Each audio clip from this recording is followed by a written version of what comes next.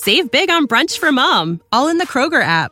Get 16-ounce packs of flavorful Angus 90% lean ground sirloin for $4.99 each with a digital coupon. Then buy 2, get 2 free on 12 packs of delicious Coca-Cola, Pepsi, or 7-Up, all with your card.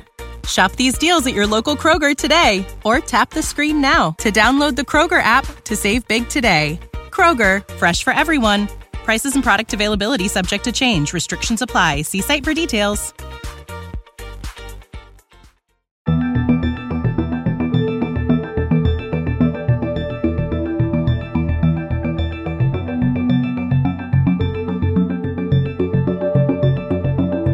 Welcome into the Celtics Life podcast. The Celtics' hot start to the new year has turned frigid with an 0-3 road trip, and the Celtics are talking all over the place about the state of the team. We're back to the discussion of being worried, and with that, I'm Topher Lane here with Justin Quinn. As always, thank you for listening. We'd appreciate it if you subscribe, and if you rate us 5 stars or leave us a review.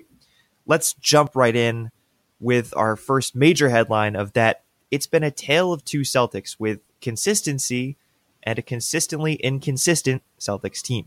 What's going on, Justin, with just the start to 2019 looking extremely good, looking pulled together, and now just a complete drop-off, complete other tail end of this kind of start to 2019? I have said more than a few times that people underestimate how important it is to be able to have someone in the room, in the locker room, who is able to balance egos on a team able to contend. And when you have a team as deep as the Boston Celtics are with talented players, someone like that is incredibly valuable. Now, we've seen a little bit of the kind of leadership that's needed from Marcus Smart and Marcus Morris, and we've seen Kyrie take a stab at it and it not go so great, which we're going to talk about shortly. But looking back to, say, like the Doc Rivers era, you don't always have to have the guy who's good at doing that sort of thing as your coach like Doc Rivers was. But, I mean, you saw what happened to the team once they went their separate ways. It just basically imploded. And from what we heard later on, we heard that was kind of what the team was always on the precipice of teetering towards, but good stewardship kept those egos in check and people doing what they're supposed to do rather than what they think they can do. So I really think that is what the Celtics are really lacking, and they need to find that person or people internally, because it's not coming externally at this point in time. I don't think. We can talk about that more later also. What do you think? Well, I actually agree with everything you just said there, and I want to go back to something when Big Baby Davis, I think, was the one that was linked to or who was it that was linked to maybe signing a 10-day? I don't remember. I don't know. Oh, you're thinking of Perk. Yeah. I'm thinking of Perk. I don't know why I always confuse those two for no reason. I'm thinking of Perk. And he, like something like that. And maybe this goes back to what Kyrie was saying at the beginning of the year. We need that 10, 11-year veteran, or whatever the hell he was looking for there. But the Celtics need somebody to keep this stuff behind closed doors. I was talking to Mark about it last night, and we cannot keep coming out and talking and chattering and just going to the Boston press corps and saying, I'm really upset about this because, we need to be playing better, all this stuff. Pull a guy aside. Pull a guy like Terry Rozier aside if you're Kyrie Irving and say, hey, man, you're playing really selfish. We need you to do this better. Don't go to Jay King. Don't go to Adam Himmelsbach. Don't go to these guys and say, Terry really isn't, or the young guys just pointed straight, make it more broad so that it's not as, but these guys know that they're being called out, and it's not, there's no need to do this publicly. Like the best run that we've had, or the second best run that we've had, was after a behind closed doors player meeting or team meeting where, the press knew it happened. And so that was enough to hold the guys accountable, but nothing from that came out and was leaked, or at least said. It wasn't even leaked. It was said to the press.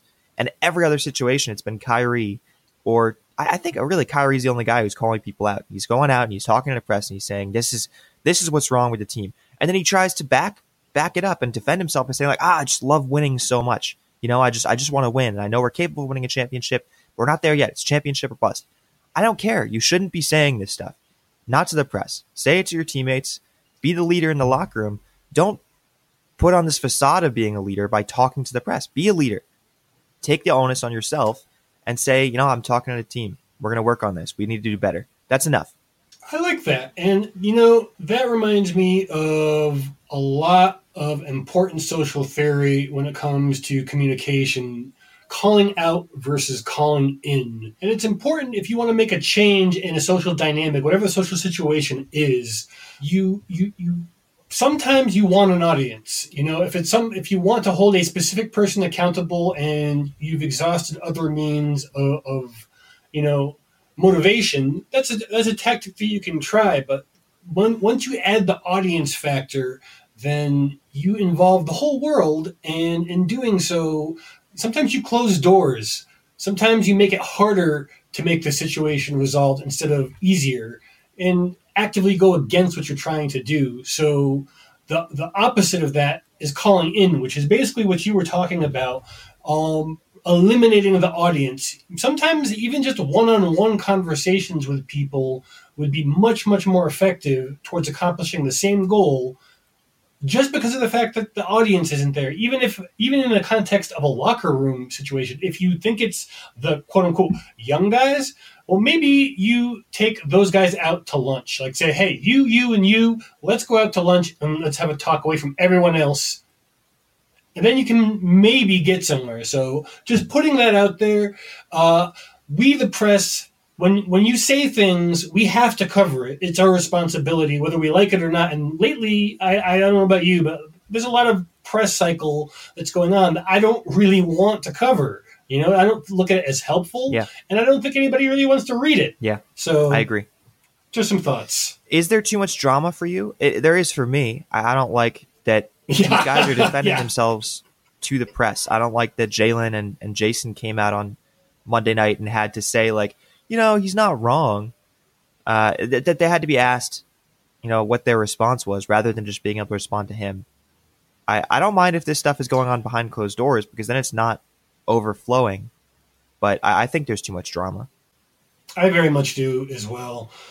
And, Terry piping up and saying that the team is too talented, using my listening skills as an anthropologist, what that says to me is I'm too talented for what they expect me to do. And I'm sorry, Terry. I believe that you are as talented as you think you are, and in the right situation, you can show that. But you are not in that situation, and everything you're doing is hurting your stock. Mm-hmm. Never mind the team. So, even from a selfish perspective, he's going to have to learn to put on the hard hat and deal with his contract situation. Strange. I don't know how I feel about this too talented. Yeah, it's basically just it's a not very subtle explanation to why he's been sucking, which is basically him thinking that he needs deference that is not earned. He has done great things for the Celtics, and he has been a great basketball player most of his career, but he is in a situation now where he has to learn how to fit into a team that he's on. He's not good enough, and he may not ever be good enough to force his way onto another team. Maybe he'll get there, but right now that is not his reality. And, the team may be very talented, but they're not too talented. They are too incommunicative. They need to find a way to work out the differences. Mm-hmm. I like Terry Rozier. I do. But he's been one of the most infuriating players for me this season. And his kind of defense of that the team is too talented was, I don't know if I took that as like an individual thing, because I agree there is a ton of talent, and I feel like sometimes it gets into the players' heads when they're just launching threes when they should be driving the open lane, or when there's a lot of different situations with like, no, I can do this, I can handle this on my own, and I think that the guys who play the best are the ones that are proving themselves. Brad Wanamaker most notably, and otherwise, I think these guys are like, we've got the accolades. Well, not necessarily the accolades, but we've got at least the rep. We have the standing and the belief that we're good among our peers and among the media and just the NBA. And I think that a lot of them are content with that, and so they're just playing the way that they want to play rather than playing as part of a team. So I don't mind the too talented belief, but using it as a defense is hard for me, especially when Terry himself is one of the more frustrating players, in that he is just Yeah. he is just playing really, really selfishly. And maybe I'm tunnel visioning on his like bad shots, and I'm not focusing on when he's playing well. That could be the case, because honestly, I don't remember the last time he played well, and maybe that's because I'm right. But I just have been so frustrated with how he has been just during the Brooklyn game. I was there, and he had one play where he kicked it to Jason Tatum. Tatum kicked it back to him, and he tried to go Kyrie with just fancy dribble moves and just stood in the same place, like doing it between the legs, behind the back, doing all this crazy fast dribbling. Congrats, you could dribble the basketball. And then he pulled a contested three as though he had lost his defender, or he like made his defender dizzy with these dribble moves. And then just bricks the three. It was a horrible shot. And that I think was when Brad pulled him, because he didn't play a minute in the fourth quarter. And that's, lo and behold, when the Celtics went on a run, when Brad Wanamaker spurred what was something like a 20-something point comeback. And we weren't able to pull it off because we were down too much, because these guys had a miserable fourth quarter where no one was, or third quarter where no one was playing defense. And I just think that the team needs to lock down, play as a team, and actually focus on the fundamentals of basketball. Like it's just unbelievable. Like the talent is there. Get it? Like play dirty. Play the way that you have to. Don't play the way that you want to. Don't play the talent like with tons of threes. Don't feel like you have to throw down really glamorous dunks. You have to make great dribble moves. Just get the play done. Get the ball into the bottom of the bucket. And they're not doing that, especially in the third quarter for whatever reason.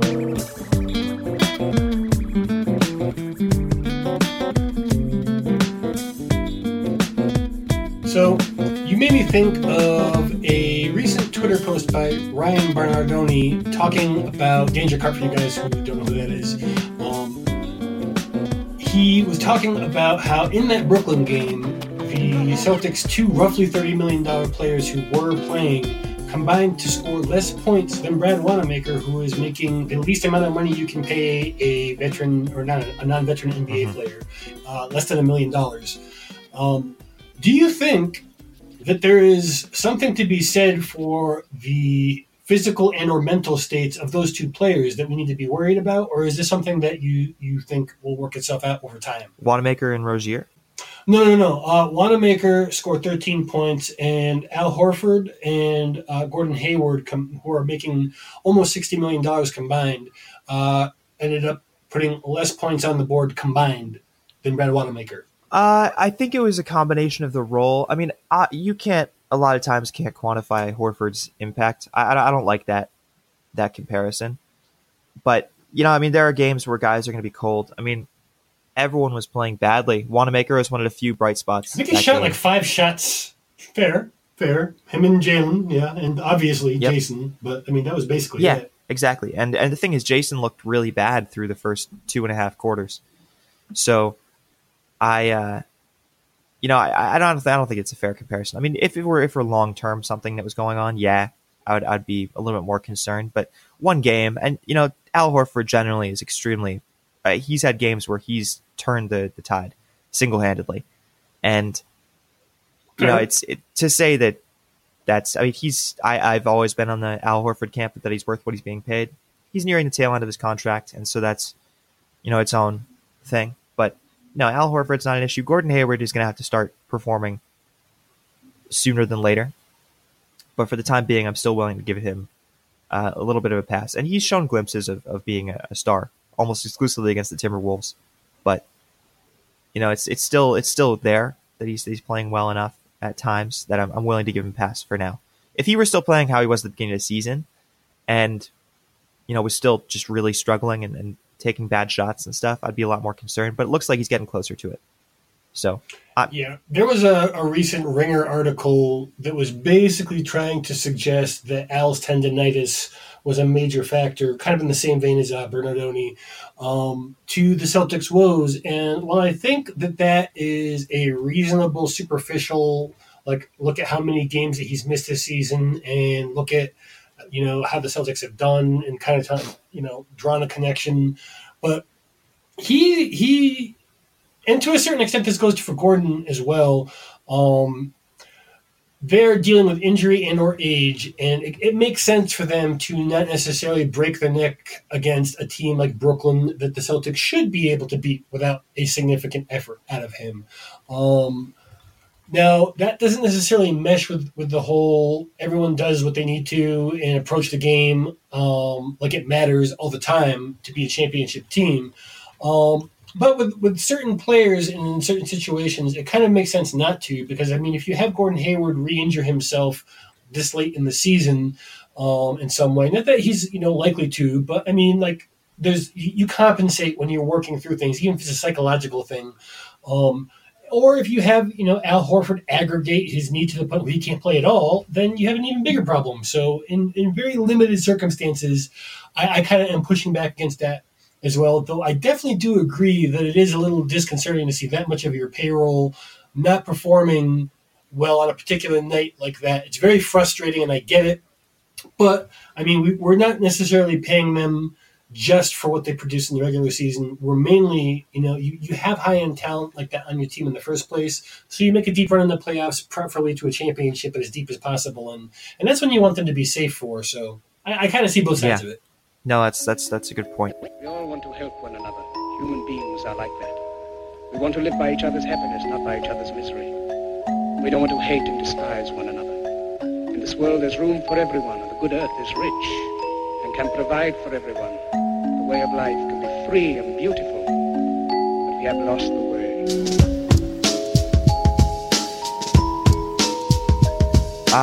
Let's kind of look at the games lately and kind of break down how we've been feeling. We had a pretty great stretch leading off 2019, and I think it culminated in the win over Indiana Pacers at home. And that's an important mark, is that it was at home. That Pacers game was an absolute blowout from really the end of the first quarter on. You could argue it was a blowout from tip on, but it was a really incredible game. Absolutely blew them out of the water. A team that's sitting in third in the East right now and playing good basketball. We then followed that up with 3 straight losses to Miami, a bad loss to Miami. Orlando, after leading by something like 14, and then Brooklyn with one of the worst third quarters that I've seen in a very, very long time. 44 points. Yeah, that was atrocious. All those games were atrocious and all in different ways. And some had bright spots in some regard. But it was just bad. Really, really, really bad. So what are your thoughts on kind of as you put it at the beginning of the pod, of consistently inconsistent that the Celtics have been? Well, whether inconsistent is consistently on the road. They are 1 of 6 over the last 7 road games and 10 of 13 for the season on the road. And to put that into perspective, if they were a West Coast team, they would be so far out of the playoffs, it would be advisable for them to tank at this point. That is how bad they would be. They would be somewhere around the 13th, 14th slot. I haven't looked at the standings today, but the last time I looked, it was the 14th slot with the road record. So that's a problem. And, as some of our readers have pointed out, a lot of that has to do with having a young roster because young players tend to play better at home. And that's true, but that doesn't erase the fact that we are a very bad team. Even if we are a very good team, I think we have like a 750-ish winning percentage at home. But, we are getting our seed at the end of the season based on our home record. We're getting on our whole record, and based on how we're seeing how we're playing away, we really might want to start trying to climb the standings. Yeah, no, that's fair. And it's a 1-7 road record, 1-6 road record on the road last 7 games, 10-13 on the season. Have a good stretch at home, but it's I don't know if, because like I said, I was at Barclays for the Nets game, and it was not a home game, but there were a lot of Celtics fans there, and it was quiet because the Celtics fans were really not that into it, myself included. Like it was a bad game, and it wasn't until the fourth quarter that it started actually getting kind of loud, and I think that fueled them a bit. So it was hardly a road game, I'd say, but just bad play. And again, that third quarter that has plagued the Celtics all season. You can point it out against the Spurs. That was probably the most notable last one. I think there was one other one that we lost with just horrible third quarter. But for whatever reason, coming out of the half, just the Celtics are flat. And I don't get it.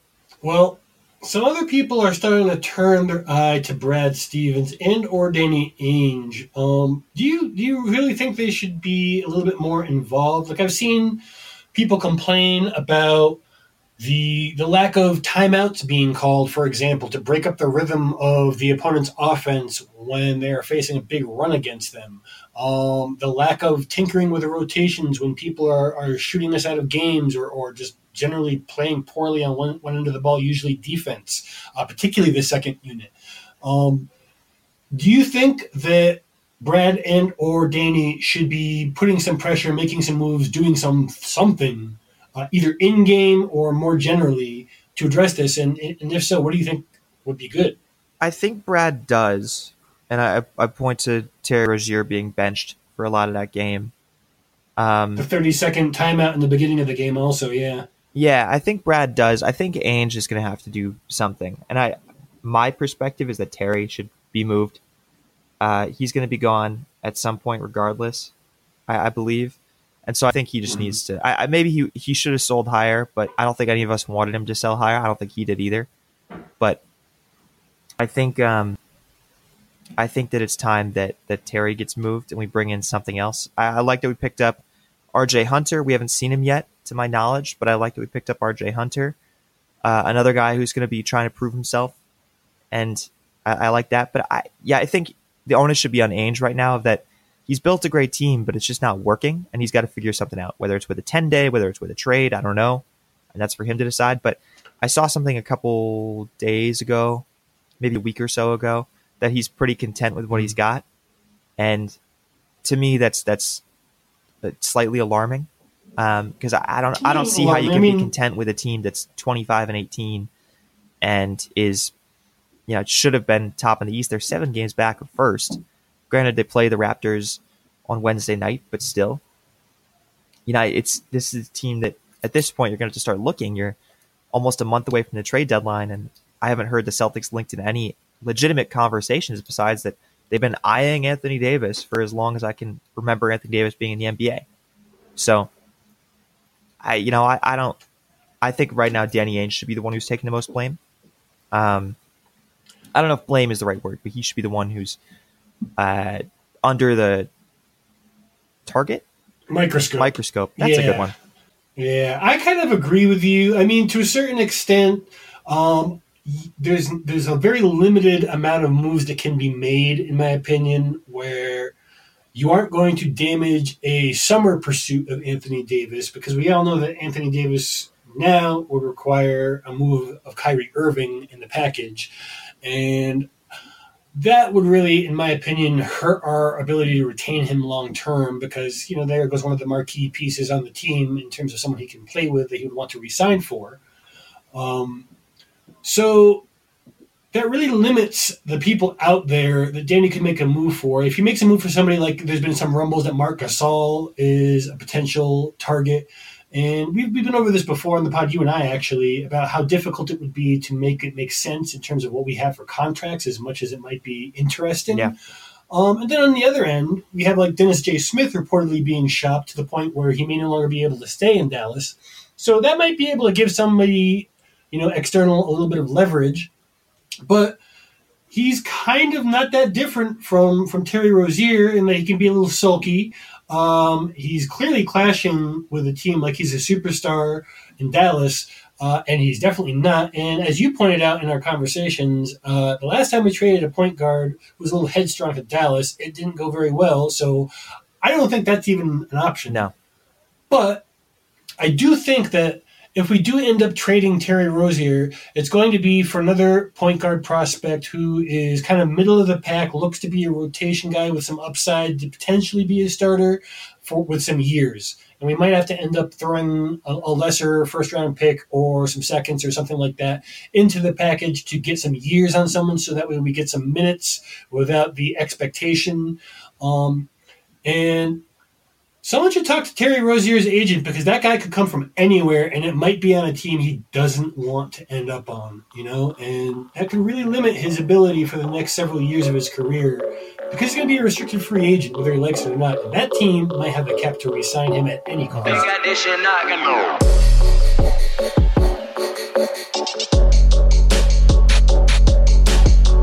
I mean, I don't like that players can dictate where they go as far as trades. So, like the Drew Bledsoes, like just saying they want out and being able to just sit down for the next 3 weeks until they're traded, that kind of situation, or the J.R. Smith kind of deal where they just can not play basketball and just get to decide. That kind of bothers me. Or even Kyrie, like listing his destination of trades for the Cavs. Like if the franchise is trading you, you should be able to choose. You shouldn't be able to choose where you get to go. If the franchise is trading you, it's their decision where you get. Like they gave you the contract that you have, they paid you the money that you have. They get to decide if they're trading you where you go. And so, I mean, Rozier has done some great stuff for us. I like what Rozier's done for us, but I'm on the opposite end, actually. What's that? I actually think that I'm completely on the other end of it. I actually am very much for players being able to force movement. However, I want all players to be able to force movement, not just the ones with enough cachet to be able to kind of, push back on their contract situation. Because as it's been pointed out by others much smarter than me, these are the people who are providing the labor for the entertainment itself.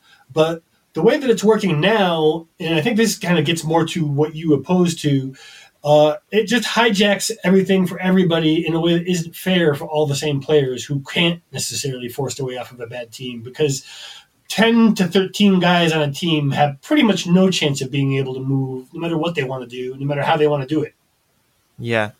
Well, I mean, I guess I don't mind as much that the players can bring that up and that they can kind of force it, but do it. Like, I think that's something that the agent can discuss. I don't think that, and the Drew Bledsoe one I bring up because that one was the most infuriating, of him like tweeting, "I'm done," and then suddenly just not playing anymore.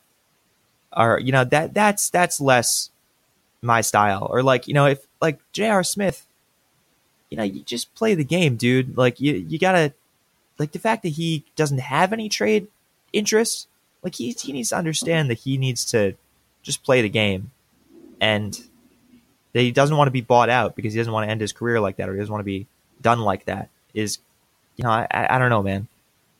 I'm just not a fan of it. It's the end result of this system where the haves have and the have-nots don't, and that's the way it is right now. But unless we start seeing teams do some more Andrei Kirilenko kind of stuff where they just basically like, oh, you don't want to play? Well, have a seat. And the longer you sit out, then the longer you just get to do another year with us in restricted free agency. Yeah. Well, let's hit on other news. All-star stuff. Kyrie is leading East guards. Second in the East, right? On the second returns. He's sitting behind Giannis, who's probably going to be captain. Tatum is actually pretty close. He's fourth in the front court, so he is looking pretty likely a bench spot, I would guess. I think Tatum's an all-star. Should be able to get him if we keep the voting up. Yeah, we should be able to get him in. The other Celtics who scored, Hayward, I think, was on there, and I think Al snuck in. Those guys, they're just not getting in. Focus. I mean, if you want to keep voting for him, it's not going to hurt. You get 10 votes per day from what I hear. But definitely make sure you at least keep Kyrie and Tatum going. Kyrie is not out of the question as a captain, and having him potentially versus LeBron would just make it that much more interesting to see who they pick, because you're going to broadcast it this time. So yeah, I'm all in on that. Kyrie v. LeBron. RJ Hunter is back on a two-way contract, and Kadeem is to the Knicks on the same. Kadeem Allen. And Nader is actually doing pretty well in OKC as far as our like old young guys go. How do you feel about RJ being back on the Celtics? I don't know exactly how to feel about it. Like, on one hand, I'm really psyched he gets another shot. I really feel like he got the bum end of the stick with the whole James Young or him. We know how James Young turned out. So I do like the fact that he has another shot. He's been tearing it up with the Erie Bayhawks in the G League. And that's great, but I mean, he was doing pretty good with the Red Claws when he was with us, so I'm not real clear on what they've seen. His numbers are better, not massively better, but they are better. So, like, in terms of expectations, keep them low. He might be able to serve as an emergency kind of bailout depth piece, kind of like a Brad Wanamaker light sort of a player. And I say light because Wanamaker's been pretty good recently. Don't expect RJ Hunter to be able to play for extended periods, particularly offensively at the NBA speed, because he's shown difficulty not just with us, but also when he played for Chicago. I think he even picked up a quick stint with the Houston Rockets that didn't work out at all, if I remember correctly. Why did I feel like he was in New Orleans for a sec? Who was in New Orleans? Somebody was in New Orleans. Somebody. One of our like guys similar to RJ. New Orleans was James Young. Yeah, was it James Young? Yeah, you're right, James Young. No, but like of the current roster also, I think the guy who just let go, Walt Lemon Jr., was also on some 10-day contracts for the last season.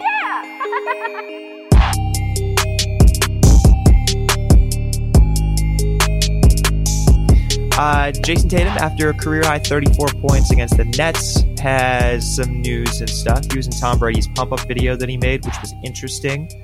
And he's rocking his brand new self-lacing Nikes. The future is here versus Toronto on Wednesday. That's pretty cool. I like that he's immersing himself in Boston, hanging out with Tom Brady. That's cool. Go Pats.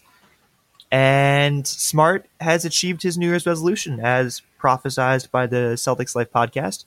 And he's actually shooting league average from 3. He's batting .354. I can't believe it. Yeah. Yep. That's pretty exciting.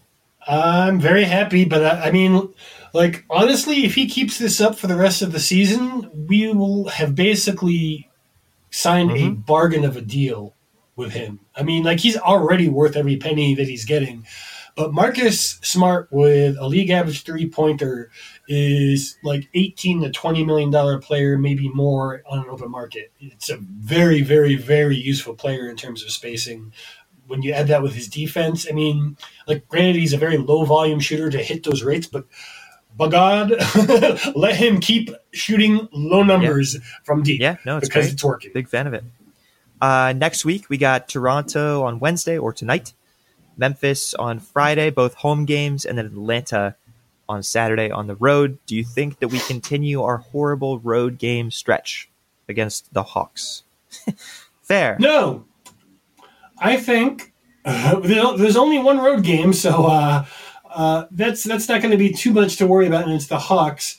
I'm going to say that we drop the game to Toronto tonight, just because I know, but like I will until I see the cohesion. I'm Toronto's doing really well. They are down. Jonas Valanciunas. I always have trouble with his name. Too many syllables. I'm a doctor of anthropology, and syllables are tough for us. But Aaron Baines we don't could like be back words against Toronto. That's what I was leading up to, exactly. So that could be the key to beating them. If he can have a good shooting night, particularly from outside, I think that would be a particularly good way to beat them up inside, as well as draw their guys outside and kind of just make them not know what the hell to do with their big men coverage, because he can do both. And it's something, besides his massively missed defense, it could be the key to the Toronto game. But with the momentum being what it is, until I see that happening, I think it's going to be a 2-1 week, and I would guess that loss would be Toronto. So I think that we go 3-0 this week. I think that the streakiness continues. I think we take Toronto. Obviously, that's a hard game, and then Memphis at home on Friday is whatever. I'm not worried about them, and then Atlanta should be. I mean, they're not a good team. They're one of the bottom dwellers in the East. So I think that we go out and handle them. I think that there's been enough kind of finger pointing and stuff. I think the team's going to come together for at least 3 games, as we've seen. So I'm not worried about this week. 2.5 game home stretch, if you count Atlanta as a potential home game for Al. Did spend a decade there. Of course we do. All right. Well, check out the links at the top of CelticsLife.com, where we have a huge variety of shirts and hoodies in our store, and you can even get tickets to the next game under that heading. You can find the pod on Whooshkaa, iTunes, Google Play, Stitcher, Spotify, and most podcatcher apps. Make sure you subscribe so you never miss an episode. And if you like what you hear, please rate us 5 stars. Even if you don't really like what you hear, but you kind of like what you hear, rate us 5 stars and then tell us what we can fix. You can do that with any Celtics Life article or on Twitter with a hashtag CLPOD. We are always trying to bring you the Celtics coverage you want, the way you like it. All right, man. Go Pats this weekend. Beat the Chiefs. Let's go. Go to Super Bowl. Let's turn this crap around. Yeah. All right, man. Have a good one. Later. Do.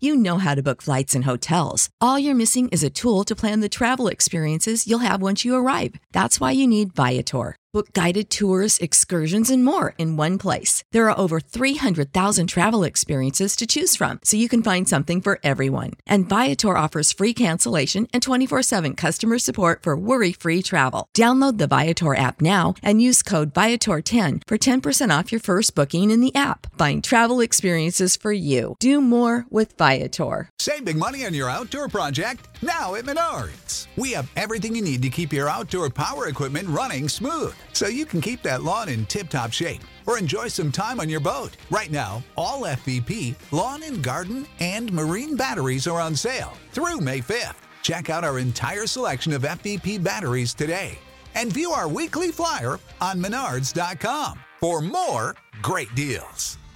Save big